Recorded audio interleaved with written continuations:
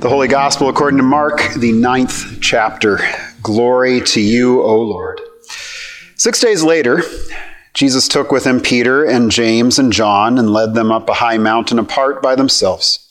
He was transfigured before them, and his clothes became dazzling white, such as no one on earth could bleach them. And there appeared to them Elijah and Moses, who were talking with Jesus. Then Peter said to Jesus, "Rabbi, it is good for us to be here. Let us make 3 dwellings, one for you, one for Moses, and one for Elijah." He did not know what to say, for they were terrified. Then a cloud overshadowed them, and from the cloud there came a voice, "This is my son, the beloved. Listen to him." Suddenly, when they looked around, they saw no one with them anymore, but only Jesus. As they were coming down the mountain, he ordered them to tell no one about what they had seen until after the Son of Man had risen from the dead. This is the gospel of the Lord. Praise to you, O Christ.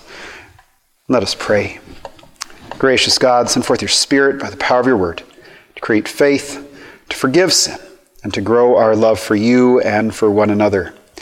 Amen. Well, when I was younger, not too much younger, because it wasn't that long ago, but there was a show called MTV Cribs, and I loved it. It was my jam. You'd be able to go and see where some big-time rock star, or not very big-time rock star, but apparently got paid a lot of money, to see what their house looked like. So you'd find out like they have an aquarium in their bathroom or something. You know, they have a marble garage floor. They have a swimming pool in the shape of Mickey Mouse. I don't know. Something along those lines. It was outrageous, and yet it was real. Because you'd see their kitchen where they ate. Like this celebrity actually ate food. Or you'd see their bathroom and they'd show like their golden toilet. And you'd be like, oh, they have to use that sometimes. Okay. And make them human. Make them real. Well, I remember a few different times in which I came into a chance encounter with celebrity, and it made me realize that, you know, they kind of are real people, even though they pretend to not be. When I was in junior high, late junior high, early high school, sometime around there, we were on our way down for a youth group trip somewhere outside of Santa Barbara, California, and we were in a gas station, and who happened to be in there but Kathy Ireland? Every high school boy's favorite person, a B-list celebrity, but she was a model. So, you know, but we go in there and she was probably buying Twix or something. I don't know. But we're like, dude, it's Kathy Ireland in a gas station, dude. Or later on in high school, I was at a track camp for throwers, and I happened to sit down for lunch, and who came and sat with me but Brent Noon, who you have no clue who I'm talking about, but he is 3-time NCAA champion in the shot put. And he almost went to the Olympics, didn't get a chance to do that, but it was like a big deal to me. Like I knew everything about him. I still have his signature at home. But he sat down and ate lunch with me. Actually watched him eat. He was eating food. Or most recently, we were in Phoenix Airport, waiting in line to get on our airplane, and who walked by but Chase Ely? You have no clue who that is either. But she's also one of the best female shot putters in the world. And my kids were like, how can you recognize her? She's got her mask on. Well, it helped that she had her world championship backpack on with the flag and all that stuff, so it was like a name tag. But I could catch her in a crowd rather easily. She was there with her boyfriend. She's going to take an airplane. Did you know celebrities take airplanes? Yeah, it's kind of interesting that way. But these encounters help us to realize that celebrities are real people. They're not just on TV, they're not just on the radio, they're not just in the movies, but they actually are real people with real lives. And I begin there because today is Transfiguration Sunday, and this is a difficult Sunday to preach on, because it comes around every single year, but it doesn't have the beauty of Christmas, and it doesn't have the glory of Easter, but it's always there. We have the same text every single year. And it becomes hard to preach on because we all know the story, right? Jesus goes up a mountain with his favorite dudes, Peter, James, and John, and suddenly they're blinded by the light. And they just can't believe it. There's Jesus, all shining bright, nice and clean, white clothes, all those things. They freak out. God speaks to them by a cloud saying, "This is my beloved son, listen to him." And then they open their eyes and everything's back to normal. And then they come back to the mountain and he said, "Oh, by the way, don't tell anybody about any of this until I've risen from the dead." That's basically the story in a nutshell. But this story brings us a transformation of the Son of God in a particular way.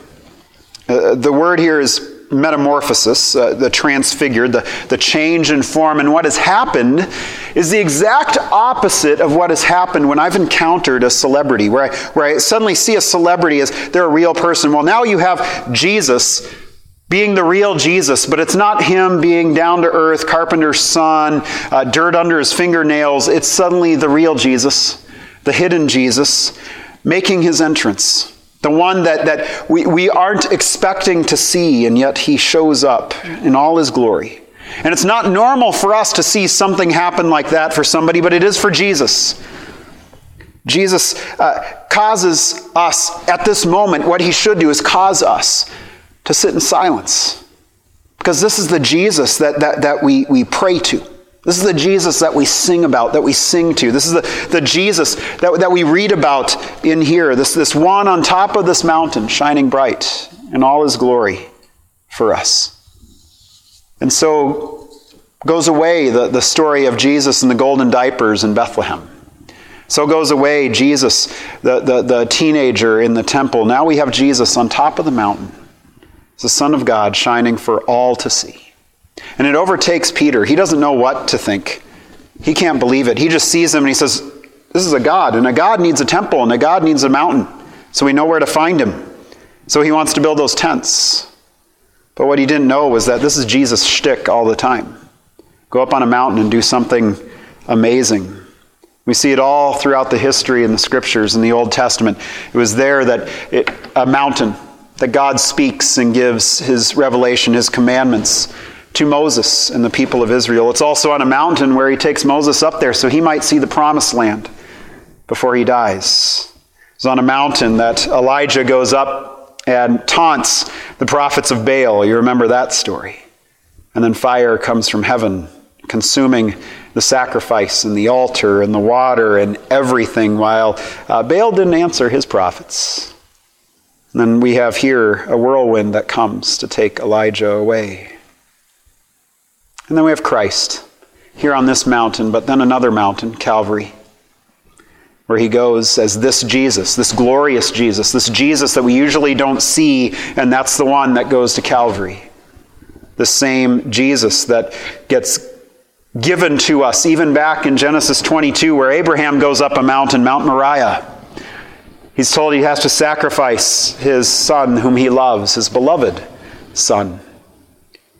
And yet it's there that God provides a lamb in place of Isaac.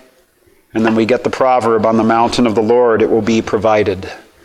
God providing a lot of things on mountains for us, and here today it's another one. This Jesus, all of this history of the people of God and God's work being encapsulated in Christ, now transfigured before our eyes as the one that we need. And this matters because it wasn't just Jesus' humanity on that cross. It was this Jesus that's here on the Mount of Transfiguration, the God incarnate Jesus, the Jesus that should leave us in awe Jesus, the Jesus as shining bright as to be unbearable for a sinner to gaze upon Jesus, the Jesus Peter wanted to nail down with a few tent pegs on this mountaintop so he might know where to find him when he needs him again. But another mountain is necessary for sinners to see. Jesus in his suffering finally nailed down to that tree, because that is where he needs to be for you, for me, in his glory there in that cross. And even then we hear it. He says, don't tell anybody about this until I've risen from the dead. Well, right before that, they're told by the Father, listen to him. He's my beloved Son. The cloud speaks. So listen as he walks you down the mountain to remind you of where he's going. This Jesus is so important that God sends Moses and Elijah so that they might see for themselves. Luther talked about how Moses represents the revelation of the law, and Elijah represents the revelation of the prophets from the Old Testament. And that's all fine and good. But this is Moses, who never got a chance to taste of the promise. He saw the promised land from a distance and died before he was able to get there. Elijah, preaching, begging for people to turn and return to the God that brought them out of the land of Egypt, and yet he never saw a taste of the promise of God promising redemption. And so now they are brought to this mountain that they might see Jesus for who Jesus is, that they might get a taste of the fulfillment of the promise that is Jesus Christ for all the world. I was listening to a podcast this week, and they were talking about how celebrities are not very happy with TV right now. They're not very, very happy with TV, and I mean the manufacturers of TVs, because first we had regular TV, like tube TV, and then we had the HD TV, because regular TV wasn't enough. Well, now we have 4K TV, like it's so good that you can see the pimples on people's noses. And now we're moving to 8K TV, where I don't even want to know what we're going to be able to see. And they're talking about going to 12K, which our eyes can't even see that many pixels. We can't differentiate that. And the reason why Hollywood and the celebrities are upset is because it's costing more to make television programs now, because they've had to bring in the best makeup artists that they can find to cover up the wrinkles, to cover up time, to cover up their mortality, because no amount of putty knives are able to cover up the fact that our cameras are so good they can pick up all the little scars, all the little flaws. Well, here Christ hides his immortality for a majority of his time here on earth. And yet, in this story, at this moment, he gives a taste of what we actually need in him. Because it says here, a little passage that we always miss, that his clothes were as white, so white, such as no one on earth could bleach them. There wasn't enough Clorox in the world that could have imitated the cleanliness of Christ. And it is here that God is showcasing this is where sinners go, that we need this Christ.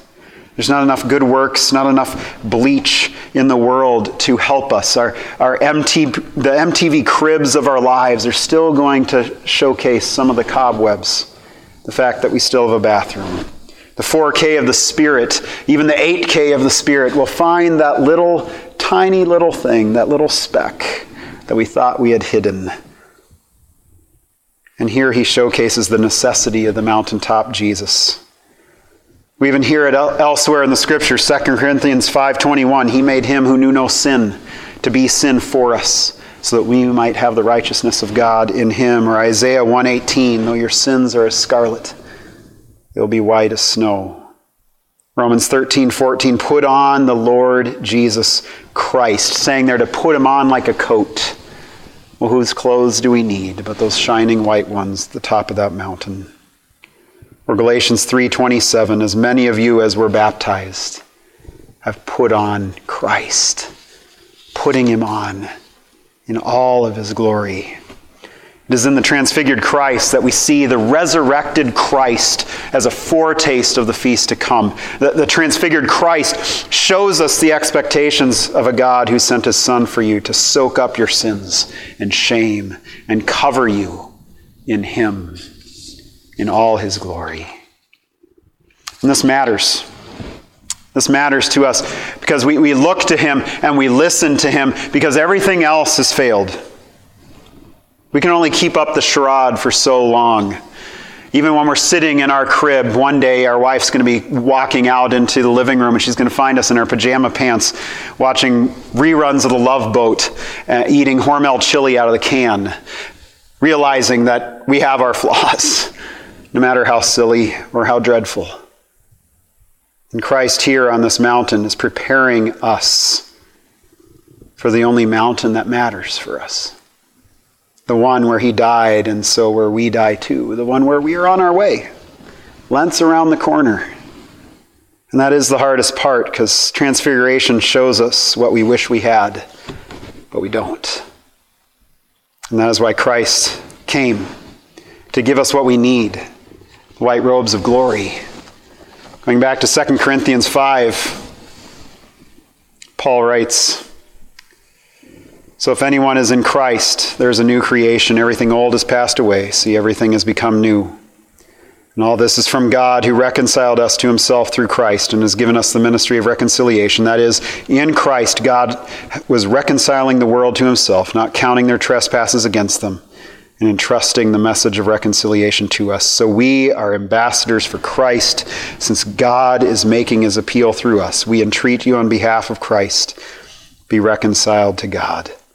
So the call comes to us today in these texts and these scriptures to listen to Christ, to hear his voice coming to us, calling to us as he beckons us to Calvary over these next few weeks.